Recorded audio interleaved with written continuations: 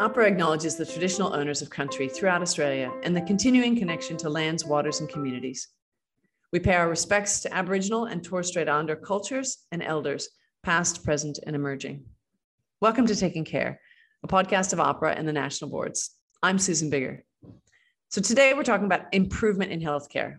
This is something that is critically important for our health system because sustained improvement that tracks with the science and the evidence will mean improved patient safety. And that's what our health system in Australia, well, all health systems should provide. But is improvement built in?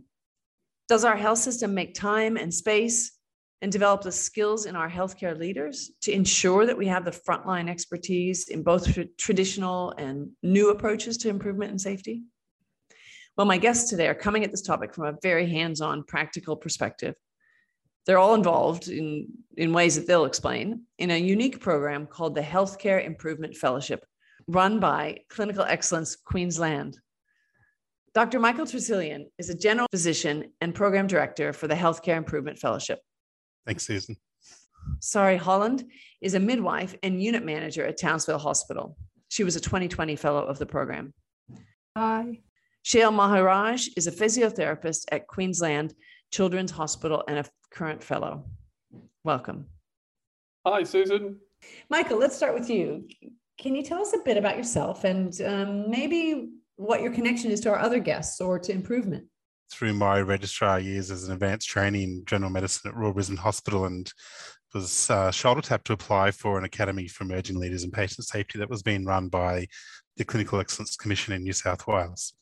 And I got into that and attended, and that's where I sort of found my clan. It was a place where people could have honest and open discussions around patient safety. And from there, I met our current Director General, John Wakefield, who was on faculty, and he became my mentor. And after that, I was pushing John for an opportunity to progress in this space and maybe take on a fellowship overseas. And he thought, well, why don't we start one here? So we got the wheels rolling.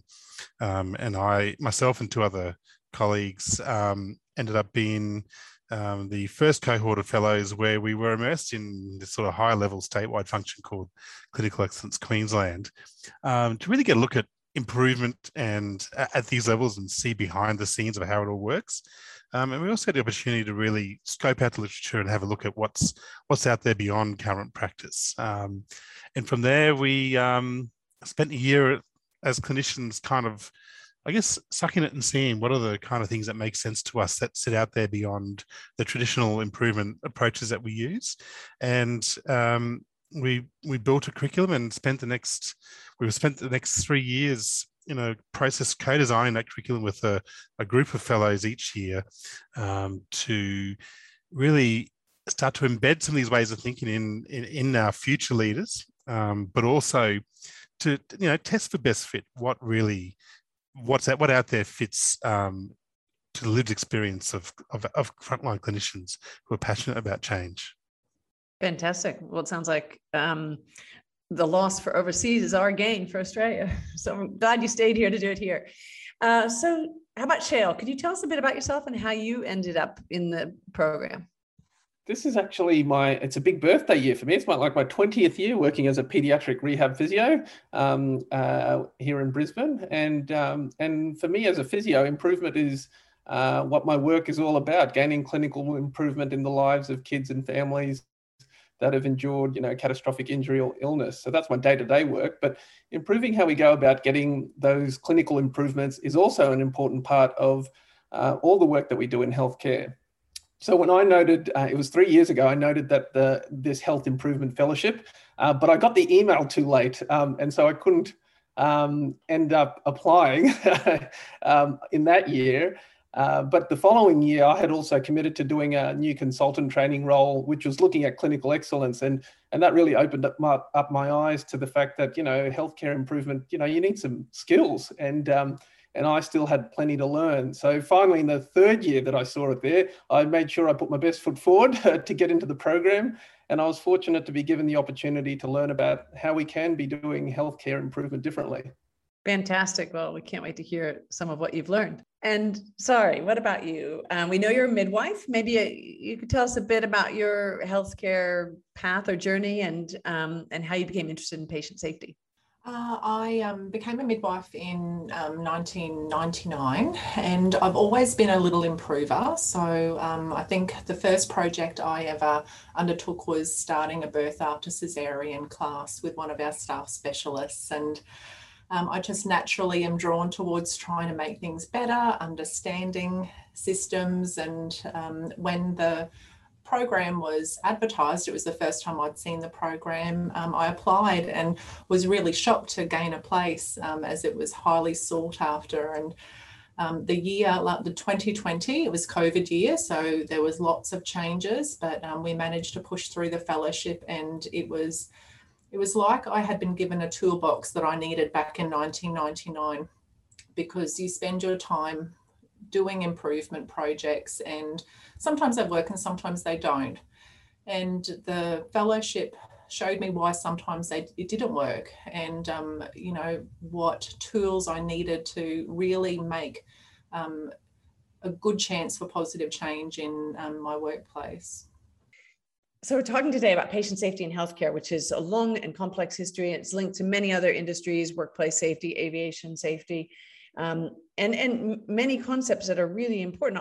I can think of one, for instance, the Swiss cheese model, which is this an idea of the holes all lining up sometimes and harms sneaking through them to cause a patient safety error. But thinking has probably continued to evolve. And so maybe a good place to start is if I ask you, Sari, to provide an example of the way, well, historically we might have addressed a safety error, and maybe how we might do it differently in the current thinking. You know, there's always the example of the registered nurse that would would be involved with a medication error on the ward. You know, our old thinking would be the nurse isn't following the policy, which led to, you know, using the Swiss cheese policy. The policy stops error from occurring, and that would be case closed. We wouldn't look any further to look for underlying reasons as to why this occurred. And when we look at it from different perspectives, from more mature patient safety perspectives, we can see that there's lots and lots of reasons why that may have occurred. It may be that actually no registered nurse can follow that procedure or guideline because it doesn't fit to work as done, and you know, the way the guideline was written is more imaginary. You know, that's what we think happens, but isn't actually what happens. So, you know, a lot of the patient safety thinking is encouraging us to really understand what's happening in the workplace. What does a task look like when it's efficient? What happens when it's a high workload? You know, clinicians are always making trade-offs in their working day to make sure work is safe and of a high quality. And so we need to understand what that looks like.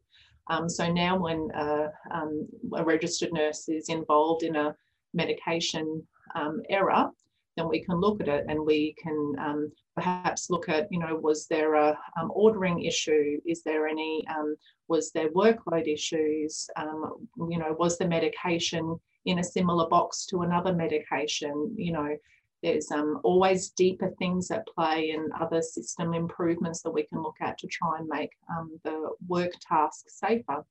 And it sounds like that's more likely to lead to, and we can talk about that later, but lead to improvements, or leads to ways of fixing it rather than just saying, well, humans make mistakes.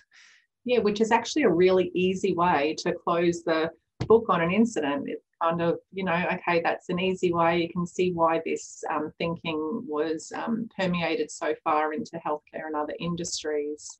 But really frustrating from a patient perspective. Shail, what about you? Do you have any examples of what you've experienced in your work as a physio? In the place that I work, obviously we deal with a fair bit of equipment and a fair bit of equipment that needs modification and changes as kids slowly progress through their rehabilitation. And you know, so there's occasions where things may not be completely fitting as you want it to, and rather than blaming a person and taking an approach where, oh no, this physio needs more training on how to use this piece of equipment or how to set it up better. You know, that Swiss cheese model, you know, it forces you into a way of thinking. So if you think that that's how error occurs, then you go, okay, how many more pieces of Swiss cheese can I put there to prevent the error occurring? And so you take a very linear approach to how you might try and solve the issue, rather than looking at the context in which some of that happened. Did we have the right equipment available? You know, was the change happening at a rate that required more frequent reviews?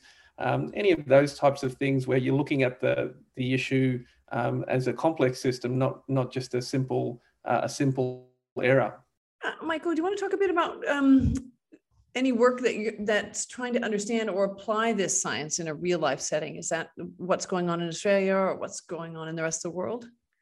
No, these are new ways of thinking, and they're new on a global scale. So a lot of industries are sort of trying to absorb and understand how they might inform improving their own safety profiles going forward. So we're at the beginning of a new way of thinking, and there's certainly things going on around the world in places really, I guess, trying to build awareness of these new approaches and groups putting them in practice.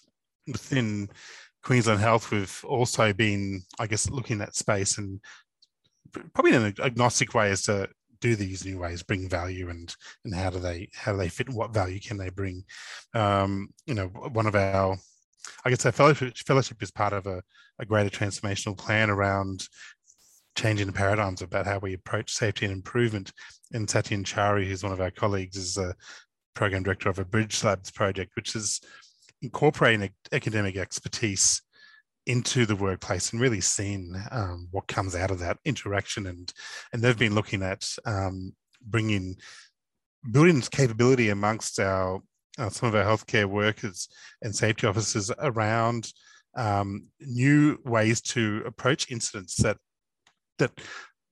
guide the I guess researcher to or investigator to take on a more systemic lens rather than focus on that messy front line where things happen, but it probably was a result of a constellation of things happening.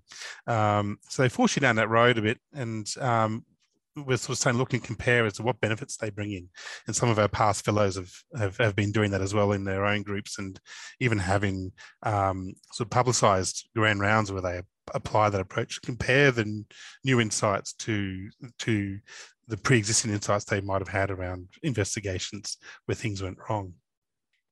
So one of the things I'm thinking about is, and wonder if you could speak about, is how you test what's working and what's not working as well as it should. It feels to me to be more complicated in, I suppose, riskier in healthcare. And to some extent, you could see why people would stick with what they know because they know it's safe. So what does that look like? Shail, can we start with you? Do you have any thoughts about how that process works? Obviously, I'm starting to learn more about this. And look, one of the things I just wanted to share is, like, say something that I recall even at my uni days being taught a great deal about. And even when you start working, the main sort of message you hear is don't stuff up. And so it creates a climate where if you're someone who likes to try different things and see how it goes, then, you know, that can be frowned upon sometimes. So I think that what we see in healthcare is that it's a complex system, and we're trying to create it into becoming a learning system. So it's a place where we need to find in our own places that we work, how can we be trialing and testing often so that we can learn and refine. I think that helps us get that emergence of safety rather than, you know, trying to move away from making errors. You know, we tell our own kids, you know, you make mistakes, learn from them. We just need to make them in a way and in a climate that allows us to learn. It also, and we don't have time to talk about the blame culture, but it also seems like it would be really important in that space of addressing the system that feels safe for patients, but also safe for clinicians to understand. Yeah. Sorry, I wonder, as a midwife, how do you justify time spent away from the bed, thinking about better ways of working? You know, is this something we should be prioritizing, or do we not have time for it? Well, I'm a manager, so I get the pleasure of spending time with my team, not infrequently. So one of the leaders in Safety Critical Systems, Sydney Decker, always encourages managers to, ask their staff, what's the stupidest thing that we ask you to do? And that often gives you lots of insight into where clinicians are wasting their time, where we can do some improvements to free up their time so they can get back to, for me, a labouring mother's side. So, an example of that was, a few years ago, my team came to me and said, we're now using an electronic medical record, but during second stage, when mum's pushing and, things get very intense, the midwife would have to take 3 steps away, put in information into the computer and then go back to the mum's side. It just didn't fit with the philosophy. It didn't work with their flow. They didn't like it as part of their day-to-day work. So, initial requests, some were denied, but we did get to a point where we found the right person and we were able to push for going back to paper just for second stage, which means the midwife can be by the mum's side no matter where she is, because women don't always labour on the bed, which is convenient. So it was a really great example of us being able to listen to the staff and make a great improvement that improved their work life and probably improves birth outcomes and experiences for women. Michael, seems like one of the really important aspects of this program that we haven't talked about is the leadership element. I'd be interested to know, how do you teach improvement? Is it a mindset shift, and what for you is the value of teaching young clinicians how to improve? We sort of have this philosophy that if you want to improve systems, you need to understand systems, and that's, I guess, probably the foundation of our program and approach. So we spend a lot of time building an awareness of systems. There's a huge field of system science out there, again, outside of healthcare, that's evolved over the last century or more, that can be highly informative of how we can approach complex problems in complex systems. And as you said earlier, healthcare is exceedingly complex. And have we been taking the systems approach to healthcare that we should? We drew on the industrial process engineering approaches to system improvement from Toyota and Motorola with their Lean and Six Sigma processes. Are they really appropriate to apply to these socio-technical systems where there's people in a sociological context mixing with technology? Outside of healthcare and outside of industrial process engineering, that space is rich with opportunity. And these, I guess, there's been thinking on how this can be done and methodologies and tools that can be applied to this type of system. So we try to shift that paradigm from, we're not a mechanistic system. Some of our conventional approaches are good, effective, and have yield benefits in safety, but shift those tools aside. Let's build another. Let's extend your toolkit and extend your knowledge of systems and know which tools to use when. It's not about moving on from the old and bringing in the new. It's about adding to our toolkit because they all bring value in the right system. That takes a bit of time to deprogram because healthcare is somewhat indoctrinated in the way it does things. And if I was to be a bit bold, we've become a little bit stagnant in progress in that space and rested on, what we landed upon 20 years ago and a sort of sitting in that space. So we spend time in deprogramming, then reprogramming on how to think about this, and then start to teach those skills and tools that might be required. What's the value of doing it? Well, change doesn't happen overnight. We know change is hard.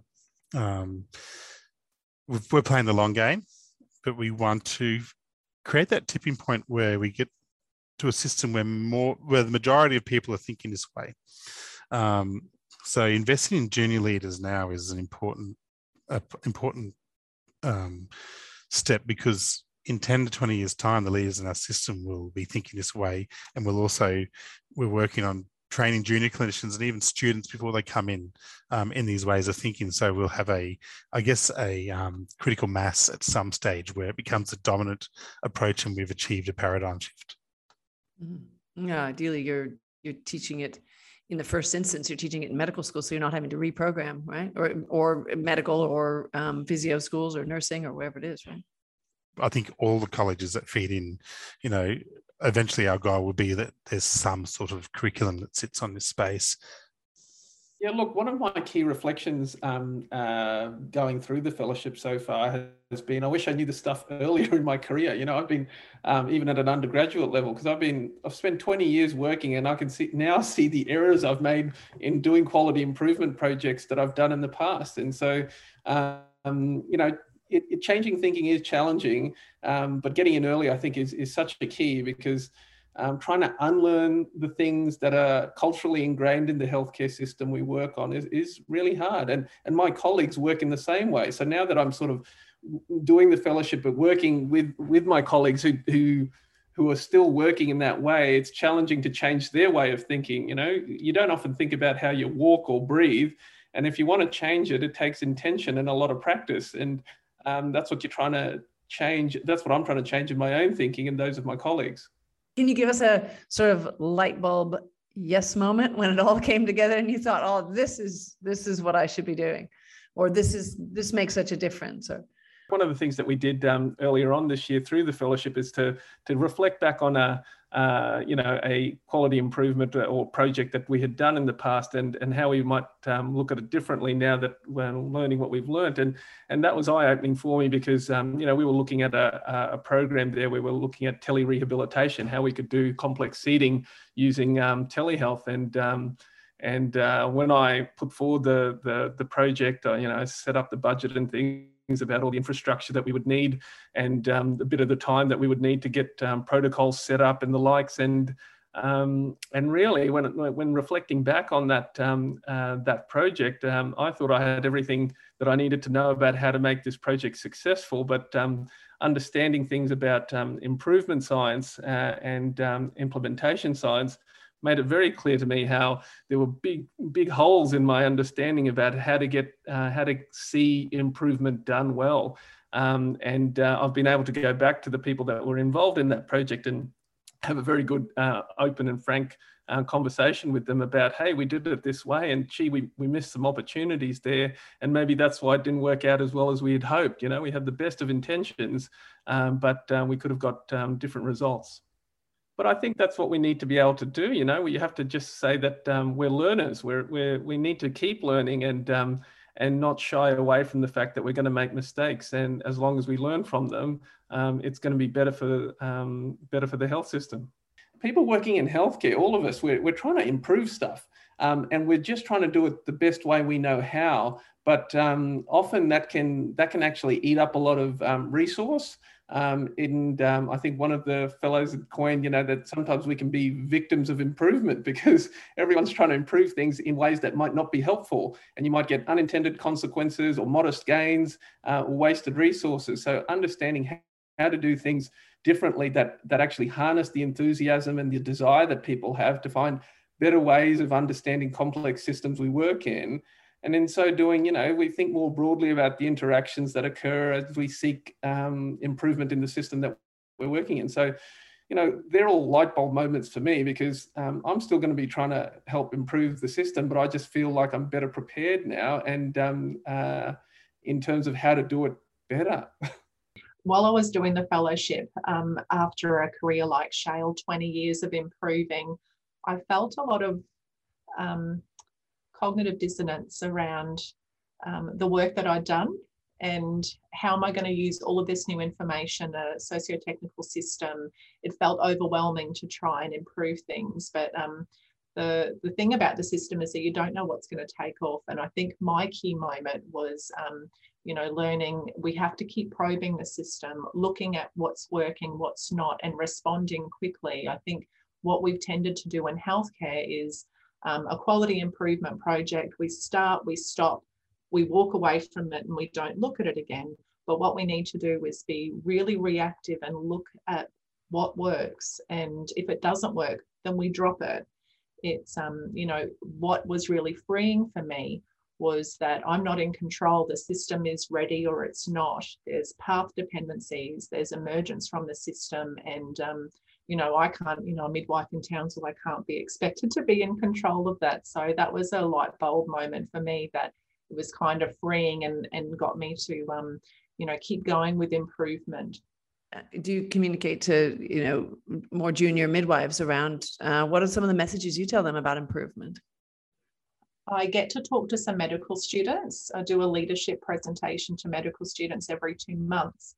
And I give them a very, very broad complexity 2-hour session, but it's just introducing them to concepts and ideas. And I want them to understand that we have to understand problems deeply and work out what's happening in the system and look at feedback loops and try and use system dynamics to lead to improvements. And it's always really well received. And these are medical students are about to graduate and they haven't heard of this work before. And I'm hoping that we can keep permeating the system so all of our new graduates will come out understanding the system that they're working in, so they don't have to wait 20 years like Shale and I to start learning these lessons. So what do we need for the future? How do you see leaders shaping the future in improvement in quality and safety? Sari, I'll start with you.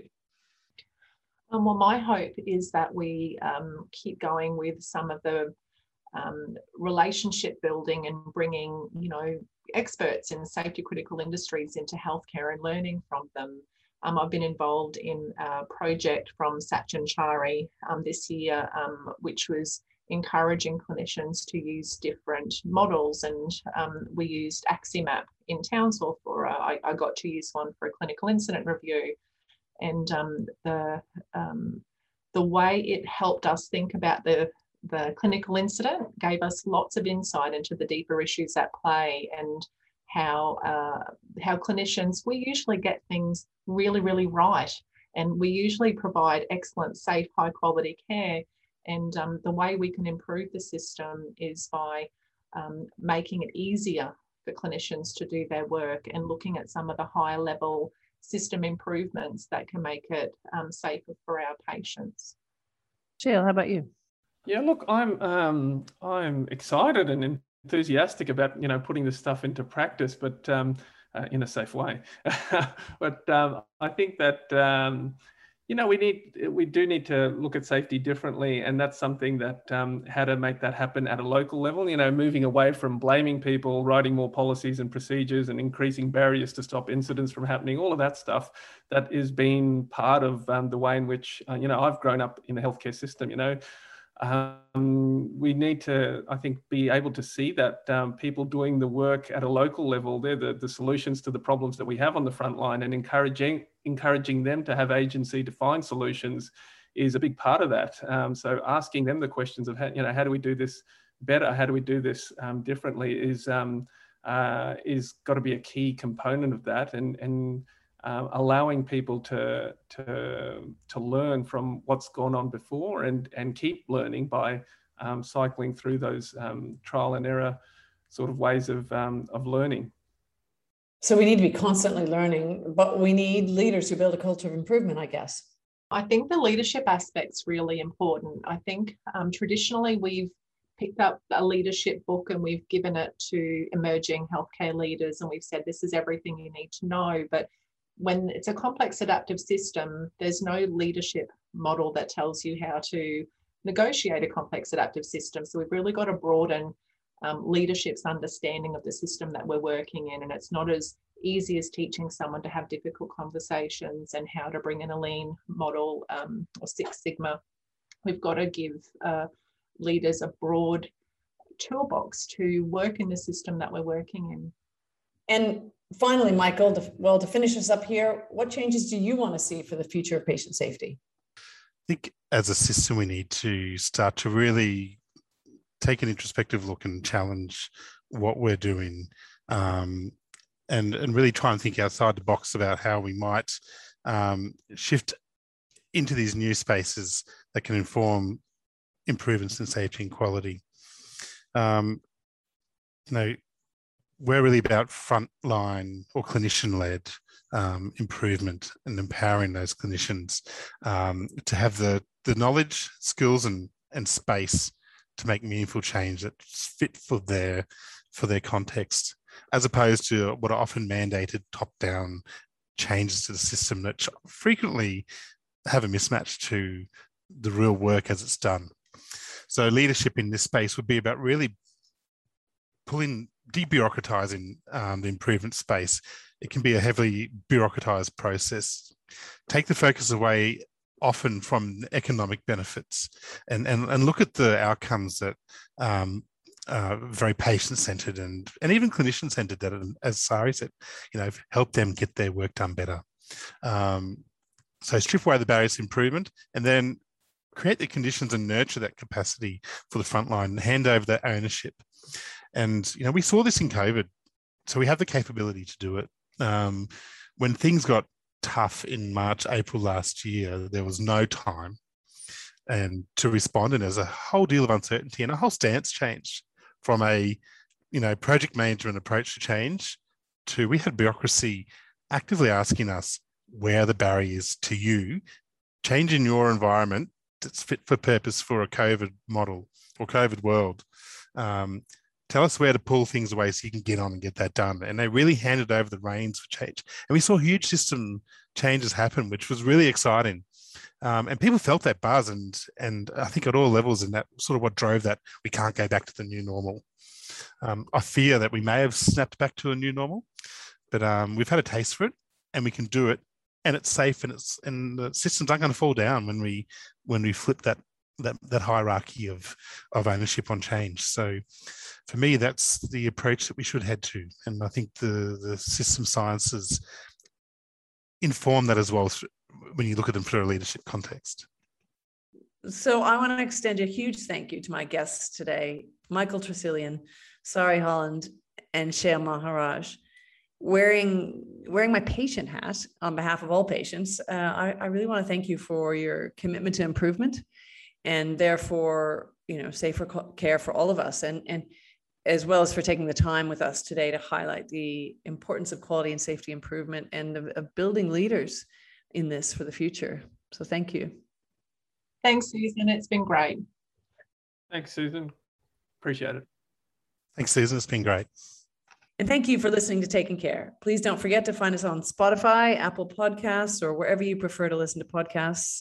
By searching for Taking Care, you can subscribe, you can review, or just join us on your morning walk as you listen to our hefty back catalog. If you have any feedback or ideas for episodes, please drop us a line at communications@opera.gov.au, and we'll see you next time.